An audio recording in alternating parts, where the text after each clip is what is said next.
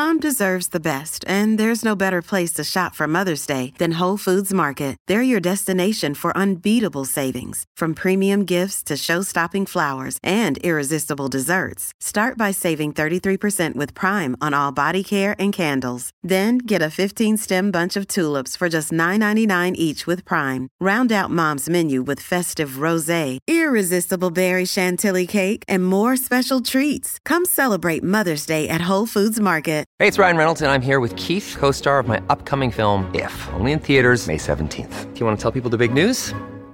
All right, I'll do it. Sign up now and you'll get unlimited for $15 a month and 6 months of Paramount Plus Essential Plan on us. MintMobile.com/switch. Upfront payment of $45 equivalent to $15 per month. Unlimited over 40 gigabytes per month. Face lower speeds. Videos at 480p. Active Mint customers by 531.24 get 6 months of Paramount Plus Essential Plan. Auto renews after 6 months. Offer ends May 31st, 2024. Separate Paramount Plus registration required. Terms and conditions apply if rated PG. Welcome to the New Books Network.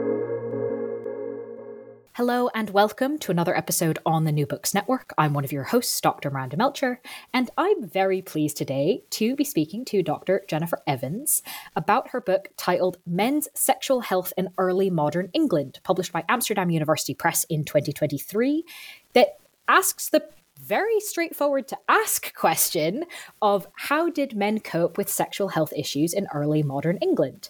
The answer is obviously not nearly as straightforward as asking that question, and that's what makes it so interesting. So, Jennifer, thank you so much for coming onto the podcast. Thank you so much for having me. It's a real pleasure to be here. We're very glad to have you. Could you start us off, please, by introducing yourself a little bit and explaining why you decided to write this book? Yeah, so I'm a senior lecturer in history at the University of Hertfordshire, and I co-lead the BA undergraduate history programme there. The book is a culmination of my postdoctoral project, which I began a very long time ago in 2013. And it really came out of my PhD project, which was on the relationship between infertility and sexual pleasure. It looked at how aphrodisiacs were thought to work in the 16th, 17th and 18th centuries. And as part of that project, I realized there's a lot of historical work on women's reproductive health in the past. And in fact, that's what I'm working on now myself. But this made it apparent to me that there was far less about men's reproductive and sexual health in this era. Alison Montgomery had done a really excellent PhD on masculinity and the male experience in England and Scotland. But beyond that, there wasn't much about how medical writers wrote about these conditions or how men really responded to a broad category of health problems that I've kind of called genitourinary issues. So there's a lot of scholarship on impotence and not much else. So I thought there's a gap and I am the person to fill it. Wonderful. Thank you for taking us through that gap, or kind of outlining it, I suppose, so that now we can ask you to help us answer it. Before we kind of get into the details, though, of that answer, can we talk a bit about, obviously, the title mentions a time period, early modern England, but that can mean a lot of different things, and there's a lot going on at this point in time. So can you tell us more about the time period that the book covers and how you decided this? Yes, so the book covers the 17th and early 18th centuries. There are a few references to 16th century works that are reproduced in the 17th century. And really it's looking up until the point of about 1740. And in part that's because throughout the late 17th and particularly in the early 18th century, the way the body's conceptualized is starting to shift. There are challenges to the dominant Hippocratic Galenic humoral model of the body. That does still frame most of the discussion, but when you hit 1740, you start to see new ideas about nervous medicine really shifting the discourse. And so it's a good cut-off point. There's a real shift at that kind of moment. So it makes a natural stopping point. And the era is dictated as well by the source material. So from the mid-16th century, there's a flourishing of printed medical materials about the body produced in Europe. In the 17th century, there's then further disruption in England to the regulation of print trade caused by the civil wars. And so you get this real proliferation of works on medical themes. And some of those are really expensive books. Others are much cheaper palm-sized prints. And what you also start to see in the 17th century that Mary Fussell has identified is a circulation of medical texts on a second-hand market, making them much more widely available. And what I'm really interested in is that kind of wider reading populace. I wanted to get a sense of how people responded to these conditions. And to do that, you need to be looking at texts that speak to a slightly wider audience. So that kind of dictated the time period that's covered. Yeah, that makes quite a lot of sense. And I think it's always interesting when sort of we're guided by our sources in that kind of way. So could you tell us a bit more about the sources that you focus on in the book, given kind of this the text you've just mentioned, and tell us a little bit about kind of what's cool about them. What's interesting about these sources? What do they allow us to understand that maybe we couldn't without them? So predominantly the book focuses on medical texts, so those written by surgeons, by physicians rather, and surgical texts, the ones written by surgeons. And I focused on those written in English or translated into English. And medical texts in Europe at this time can be produced in Latin and the vernacular languages of Europe. So there's a lot of translation and kind of cross-readership across Europe. But I really wanted to stick with those that were accessible to a broader readership. And so that makes English the better option rather than Latin. And I was interested in the descriptions of diseases and illness that are presented in those texts, but also in the 17th century, they increasingly include case notes or narratives about patients, observations of what they've been doing. And again, those observations are sometimes not the medical practitioner's own. They might have been taken from another Latin or European work, so they're not restricted to English cases, but authors always thought they were useful for English audiences. And they take materials from other books that they also think will be useful. And I find it quite interesting that some of them even kind of beg their reader to accept the knowledge and stories that are presented, even though they're the product of a foreign country, as they term it. And so the inclusion of these kinds of materials really tells us something about how medical and surgical writers want to present themselves. They pick and choose which cases to include, the ones that make them look good. That tends to be what they're going for, or that serve a particular kind of purpose for them. And it's been argued that these kind of texts really represent an important shift in the medical marketplace because they allow practitioners to advertise themselves in a way that they hadn't been able to do before. And so I think reading those descriptions of illnesses alongside the observations that they include tell us about how physicians and surgeons are trying to shape the responses of their readers to certain kinds of conditions. And it also fascinatingly shows us their frustrations with these men, how they try and attempt to encourage them to be good patients and to act in appropriate ways. And so you get lots of interesting things that come out of that. They are quite interesting because genitourinary conditions beyond venereal disease and bladder stones can be quite rare. So things like testicular cancers, tumours and swellings, phimosis, they're not things that people are treating particularly frequently. But when you read these texts, the writers create this kind of cultural spectra of concern about these problems. Readers are warned that genitourinary conditions can strip the body of its manliness. They will make you impotent and infertile and incontinent, and they're terrible. And so you start to see how they shape concerns about particular disorders, even if they're not particularly prevalent. And you also see differences between the medical and surgical texts. So one of the things that I've found quite fascinating is surgical texts show us a much clearer focus on male fertility rather than just impotence. So because they're performing herniatomies and bladder stone surgery, lithotomies, they are being quite invasive in a particularly sensitive area. And they include observations that tell us, I've done this surgery really well, and the man retained his fertility. Look, he went off and had lots more children afterwards. And so you start to see these kind of threads of what they're interested in. And then alongside those texts, I've also used household recipe collections, so manuscript collections of remedies. And those have been widely studied by historians. They reveal a lot to us about social and personal networks of medical knowledge and experimentation with medical knowledge. And in this project, they help us see what conditions people are attempting to treat at home, but they also show what illnesses it might be okay to talk about. So you sometimes find notations of men's names attached to particular remedies. So you can see where it's okay to talk about some of these conditions and share remedies for them. And you can see again what might be prevalent in the population. There's a lot of bladder stone remedies, there's a lot of venereal disease remedies, and then there's quite a few for swollen testicles, but there's far fewer for things like phimosis or other more complex disorders. Thank you for taking us through those sources and kind of the things that they're saying and what we can kind of glean and understand from that, particularly things like this isn't actually that common, but it shows up a lot in the text, or kind of what are people doing in terms of medical practitioners versus home. That I think it's perhaps easy to go, oh, that's just a medical textbook, that's not that interesting. But it's like, no, wait, hang on. There's all sorts of things that we can figure out from this.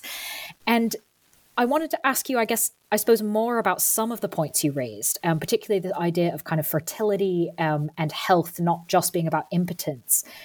You, I think, very helpfully organized the book in a lot of ways around kind of the life cycle. What are the concerns around being a small child, being an older child, an adolescent, middle-aged, older, etc., to kind of group together what the different concerns are. So if we follow that same structure, can you tell us what the thinking was, what the conceptions were around this area of health if the patient were sort of adolescent men or younger boys going through puberty?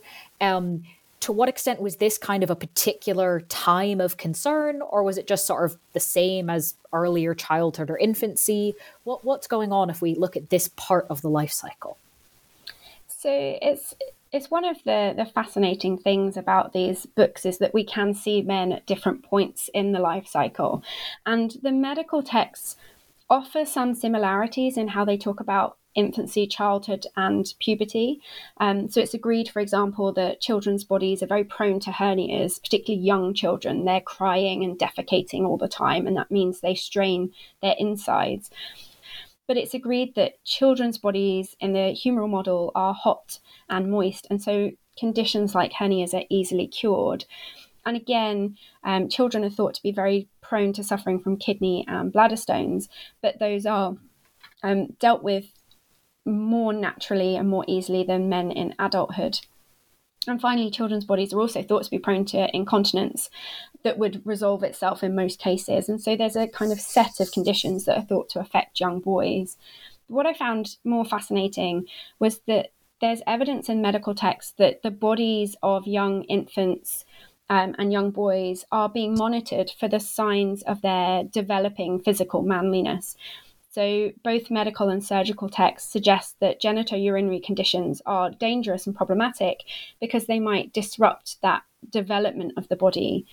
So right from birth, midwifery guides caution that the navel string, or what we would call the umbilical cord, shouldn't be cut too short because that leaves men with a smaller penis when they grow up.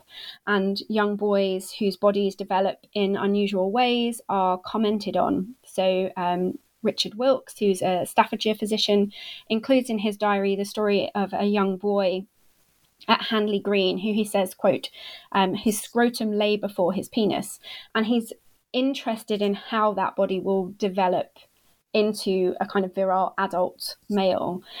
And then as boys develop into childhood, there's concern about hernias and the treatment of hernias disrupting their development. And so you see lots of discussions in medical texts about rash hernia treatments, particularly surgeries that might result in the removal of testicles and cause problems because then those boys won't be fertile and virile when they're older.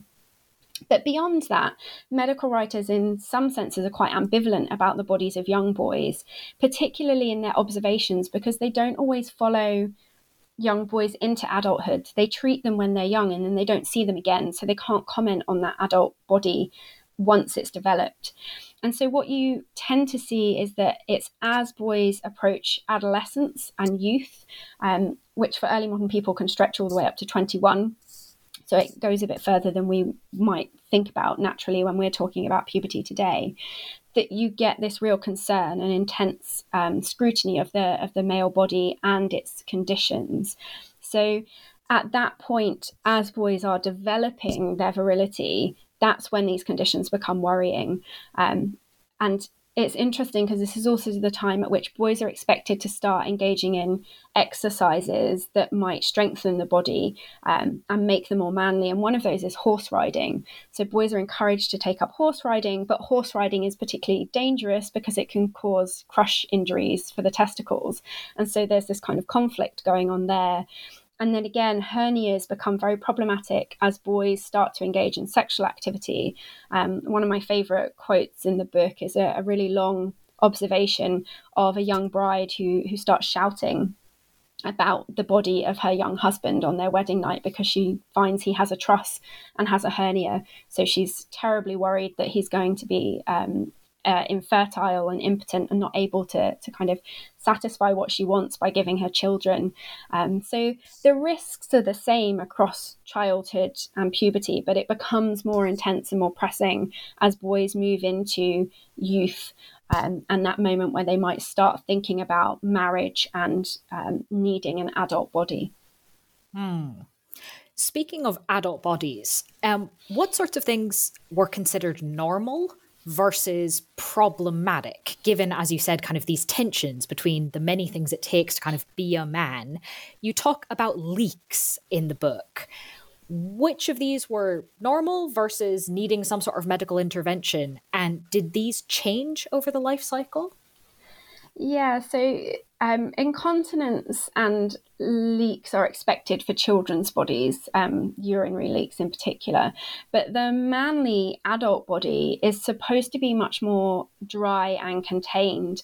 And this both feeds into and is fed by notions of self-restraint and self-management that are central to particularly 18th century notions of masculinity and what it means to be a man.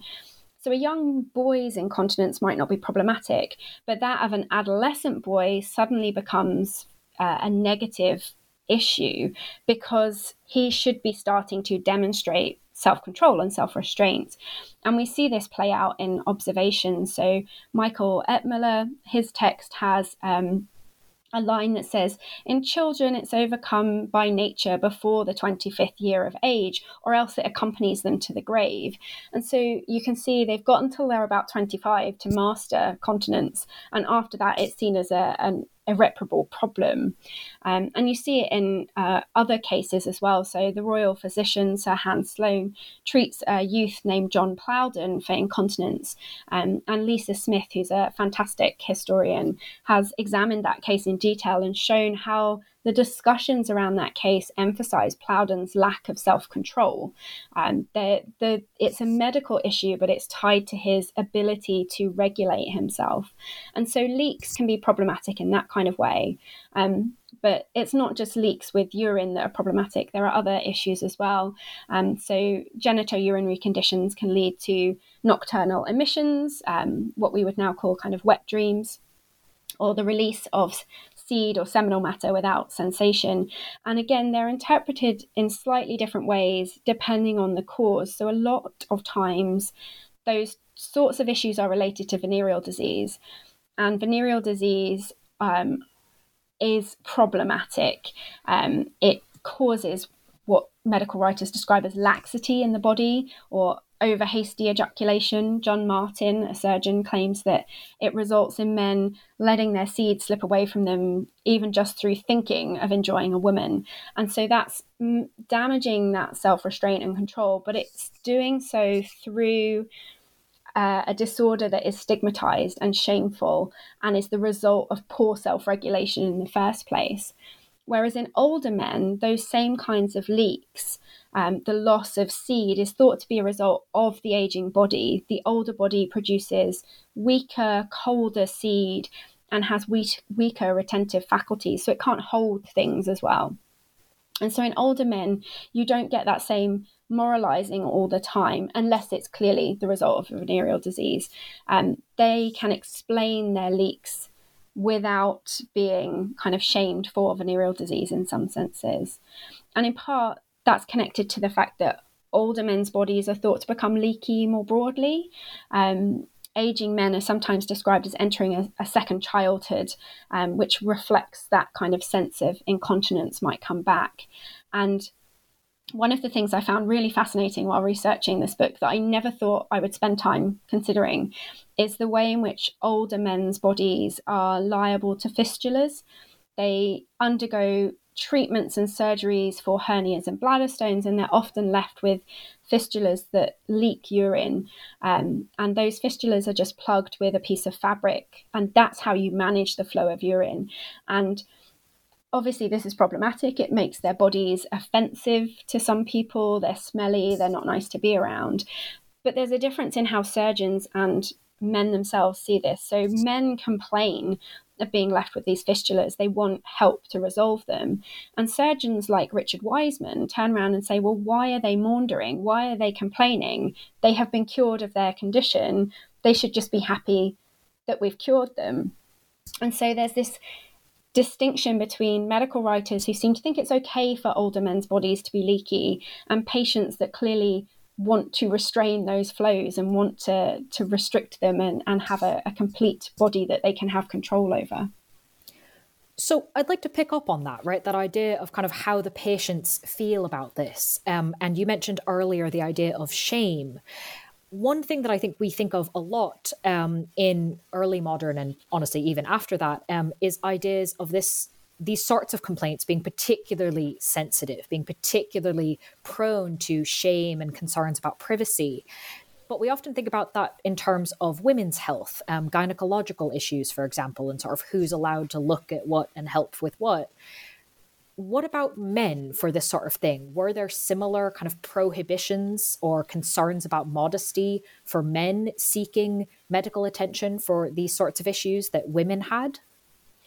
Yeah, I think so. And that was one of the things that I was really fascinated by with this project as well, is that so many historical discussions have focused on women's experiences of health and how they're shaped by modesty. So how medical men negotiated access to the female body, how female patients respond to the medical gaze and the medical touch. And Monica Green and others have shown that modesty shaped medical interactions, but was never a barrier to seeking medical care. And I think if you're looking for gendered interactions with male patients, the same thing can start to be seen.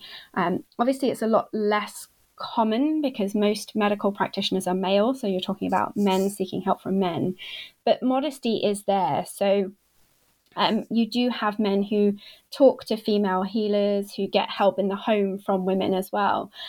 But that's not always easily done, and there's barriers that have to be overcome. And again, they shift with the life cycle. So female healers might be called for a whole range of things for young bodies, including surgical interventions. So there's a case where Sir Gilbert Gerard writes to Lady Joan Barrington in 1631 on behalf of a poor man whose son has a swelling in his scrotum.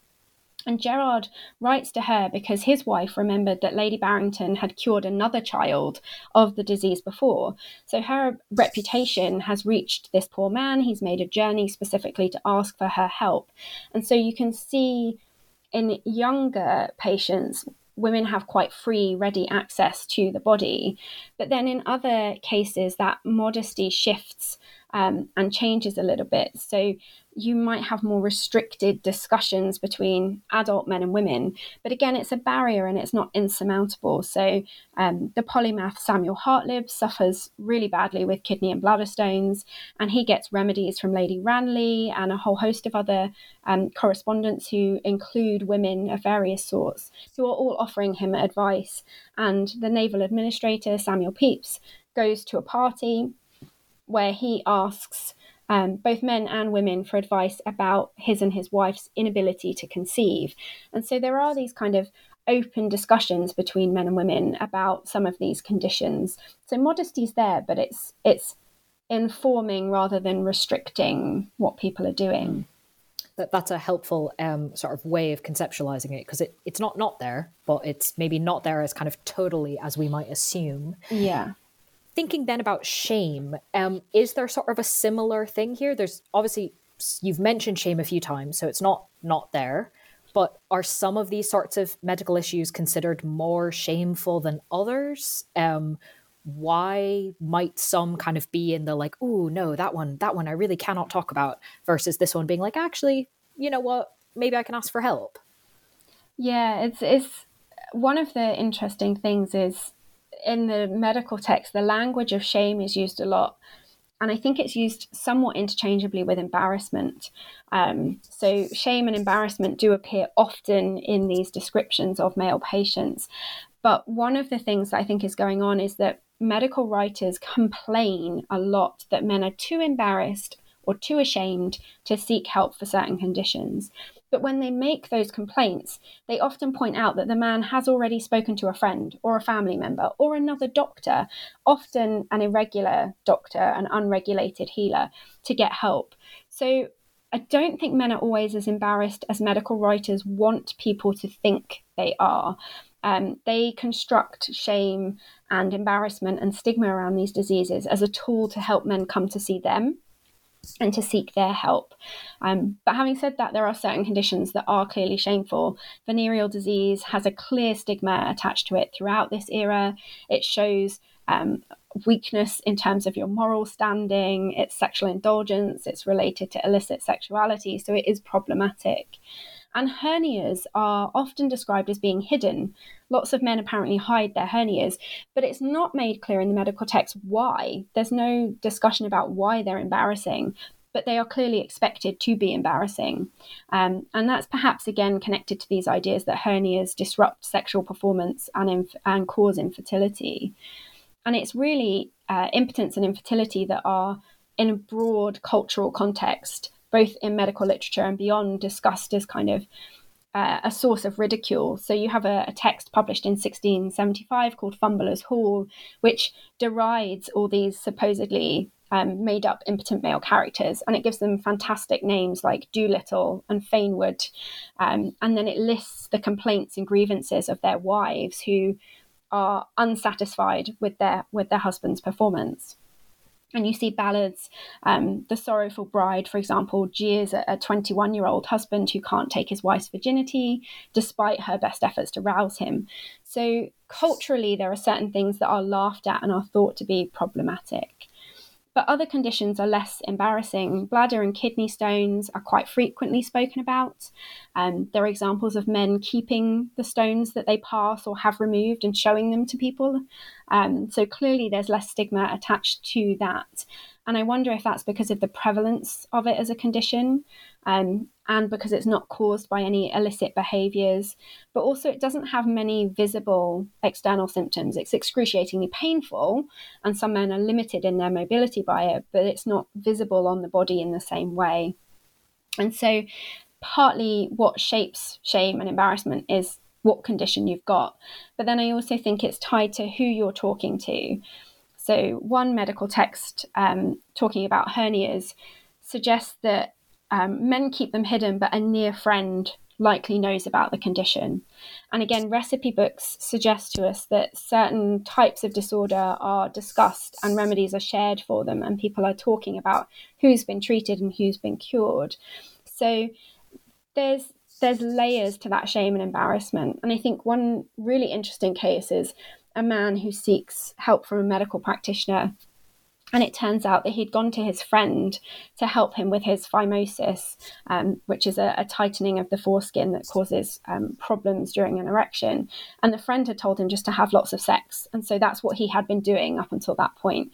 And that's something you think might be bound by modesty or shame, but they were clearly talking about it quite openly. So I think it's a combination of who you're talking to, what condition you have, and perhaps your status and reputation that affect how far you feel ashamed of something. Interesting to understand those layers.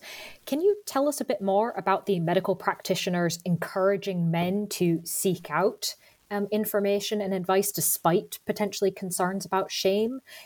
How were they trying to encourage men, and did it work? So it's hard to know whether any of their tactics worked, because I don't have a lot of access to men reading the books, but we can certainly see that they're trying different things. So medical writers firstly emphasize the risks that those conditions pose to the fertility and potency of the body, that kind of spectre of concern that they're creating, that these are problematic things, you should be seeking help for them. And secondly, surgical texts emphasize that unskilled healers are going to do more damage. They might remove your testicles unnecessarily. They might cut into something that limits your potency. And so they're really encouraging people to seek the right kind of healer, the skillful healer, which is, of course, whoever happens to be writing the book. And then finally, they talk about patients in certain ways. So they talk about patients as being negligent. There's lots of stories of patients who leave their condition for too long, and it exacerbates and gets worse. But again, when you read those cases, often they haven't just left it. They are taking a treatment at home, or they've seen someone else. But they frame this as a form of negligence of the body, which shouldn't be the way you should respond. You should be seeking to cure your body. And then they also offer their ability to be discreet. And patient anonymity is not a given in the early modern period. We expect it now, but for early modern patients, it's not something they would necessarily be expecting to have. And Kevin Sienna has done a lot of work on how venereologists are using anonymity in this era to encourage people to come forward for treatment. But when you look beyond just venereal disease, you can see it being used elsewhere as well. So in patient observations, you often have the use of anonymity for a range of different conditions. Alexander Monroe, for example, claims that the unwillingness people have to let it be known that they labour under the diseases of the parts that I have treated of made me relate the histories of particular patients without names, dates, or witnesses, so that the persons cannot be known except by those that are already in on the secret, which again tells us that secrecy doesn't exclude everyone from knowing your condition. But I think this is quite interesting because the way observations are formulated at this time, anonymity can be used in a whole range of different conditions. It's not limited to genitourinary patients, but I think it is deployed strategically when they're writing about these men. I think they're aware that they've made the suggestions that these things will cause embarrassing symptoms, impotence, infertility. And so they then play on that and use anonymity to suggest that they are the appropriate person to seek help from and that they can help you without people finding out about this. Can we talk a bit about kind of if the men do seek help, or even if they, as you said, try things at home, what that kind of would have been like? Like, take us in, I suppose, to the patient's room. Were women involved there? We have a lot of these kind of tropes and assumptions about women being the caregivers, being the nurses. Was that still true for these sorts of medical concerns? Yes, I think it was. And you do find venereal disease advertisements for treatments that talk about nurses. And I've worked a bit on kind of the space and place of medical treatment. And you sometimes see there that surgeons employ a nurse to guard over their patient, particularly if they're an unruly patient. But I think women's roles in the sick room change over the life cycle and are not necessarily as straightforward in these kinds of complaints. And you can see the kind of construction of ways of negotiating access. So if we look at recipe books, for example, there are lots of remedies in those for reproductive conditions, but you can see how women might shift them or change them if they need to be used on a man. So Jane Jackson has a collection, and her book contains quite a few remedies for infertility, including topical ointments. And the first one is a lovely combination of the brains of a crane, gander's grease, and fox grease that you take out when you want to have sex with your wife. And it says, at the time thou would have knowledge, anoint therewith thy yard, and she shall conceive. So although this is nominally Jane Jackson's recipe book, and the remedy might potentially have been made by a woman, it's the man who anoints himself. And interestingly, there are two remedies fairly similar in their instructions, and both of them talk about healing female infertility, but they're both applied to the male body. And so I think what potentially is going on here is an acknowledgement that men also have problems with their potency and fertility. But if we talk about it as a women's problem, we can apply a remedy to the male body that might help, might improve potency, might improve their fertility. But the man can think about it as a woman's remedy, a remedy for the woman's body. So you've got that kind of negotiation going on. And then you also see that women aren't always given free access to male bodies. So Daniel Turner, who's a surgeon and a physician, recounts lots of stories of syphilis. And one of them is a young man who's brought to him by his mother. And the mother has been made aware of the boy's venereal disease because a maid takes his foul shirt to her and shows her, and she then brings her son to Turner for a diagnosis. So she's there. She clearly knows it's venereal disease. She knows what's going on, but she's asked to step outside of the room while Turner examines the youth's penis. So she knows what's happening, but she doesn't have access to her son's body. Her kind of medical gaze is blocked in that scenario.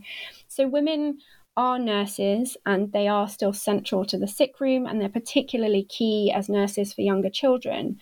But I think as you move through the life cycle, women potentially become less prominent in these types of conditions, and men might instead rely on their friends a little bit more. So there's kind of a suggestion of a homosocial patient space when it comes to these conditions. Which is really interesting. So thank you for illuminating that for us. You mentioned the idea of an unruly patient. That's a really evocative term. What does that mean in this context?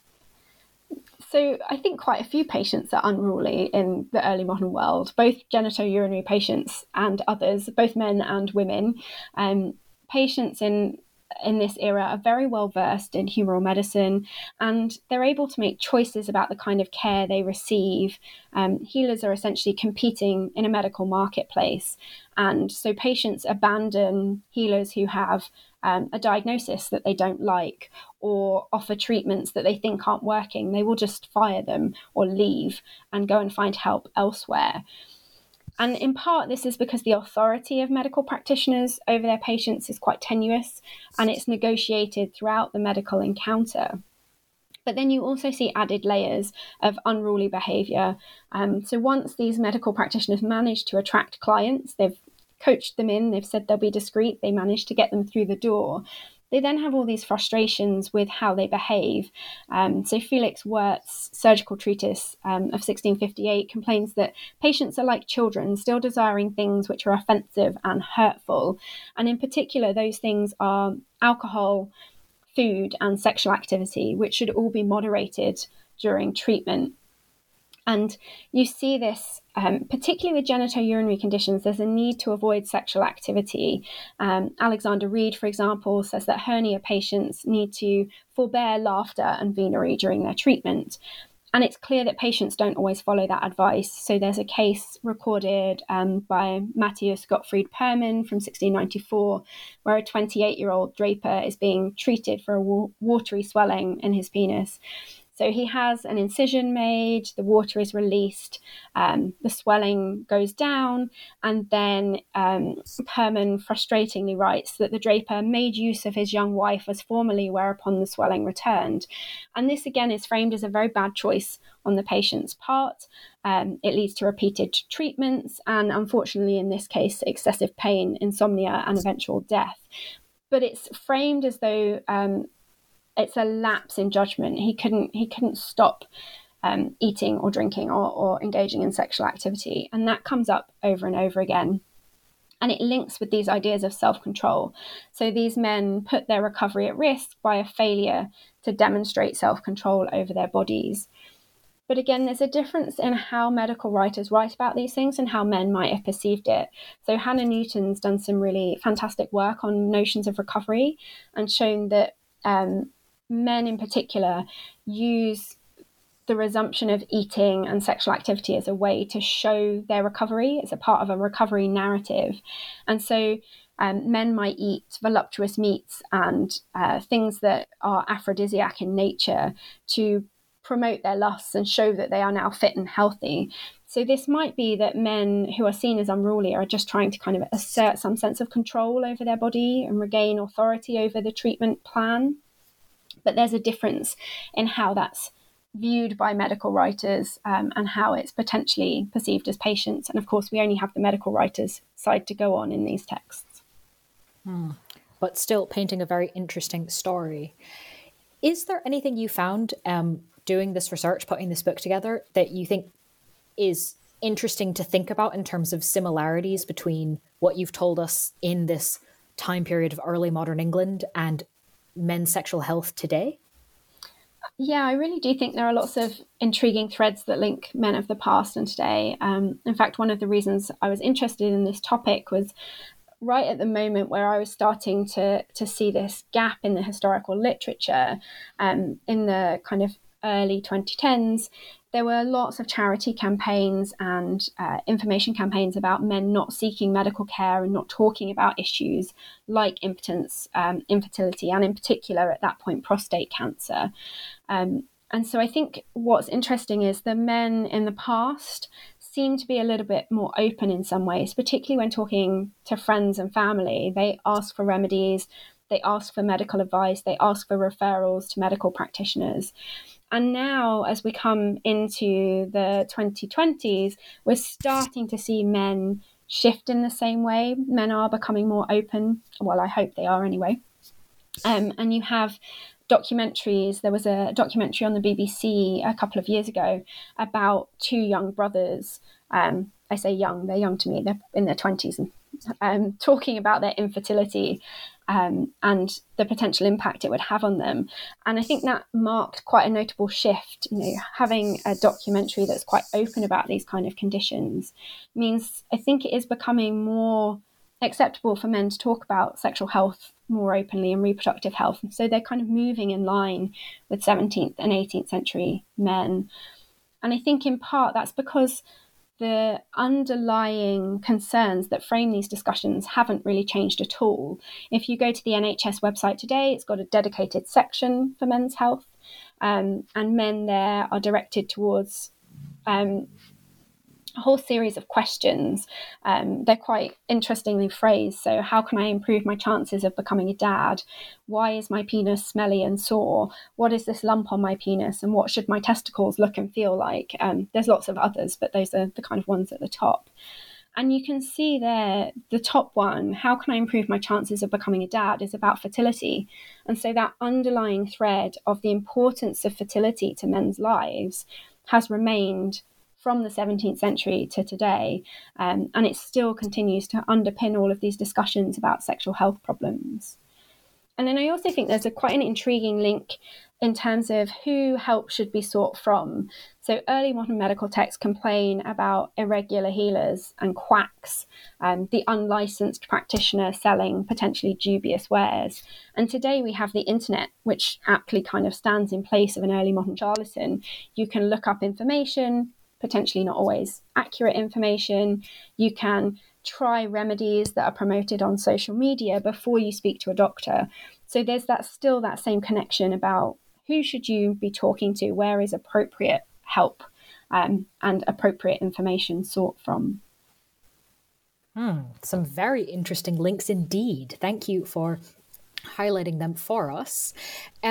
I do have a final question, though maybe not quite about the book, if you'll allow it.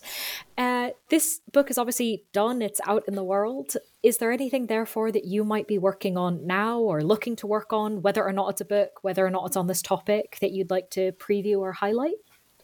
So I've actually gone back to women's bodies. Having spent 10 years working on men's bodies, I've gone back to women's reproductive health, and I've been working on miscarriage and experiences of miscarriage in the 17th and 18th centuries. And in part that was prompted during lockdown when we couldn't access the archives. I had lots of recipe books on my machine, so I went back through them. And I'd been collecting little bits and pieces over that 10 years to do with miscarriage. So I've recently published 2 articles on that, but I'm working it up into a bigger project, hopefully a book, but we'll see how it goes. So at the minute, I'm thinking about how weather and travel and other kind of everyday experiences were implicated in pregnancy loss. And I'm also trying to think through the ways in which pregnancy loss align to infertility. And then outside of that, I'm also writing an article with Sarah Fox at Edge Hill University about preparation for birth in the 18th century. So we found some really intriguing remedies that you take about 6 weeks before you expect your labour to start. So we're thinking about the notion of felt maternity in late pregnancy and how those remedies reveal kind of multi-layered experiences of time in pregnancy. So yeah, I've really gone back to women's bodies for a little bit. Some very intriguing questions, though. So thank you so much for giving us that preview. And if the project does become a book, please let us know. We'll have you back. But in the meantime, of course, listeners can read the book we've been discussing, Men's Sexual Health in Early Modern England, published by Amsterdam University Press. Jennifer, thank you so much for being with us on the podcast. Thank you so much. It's been a pleasure.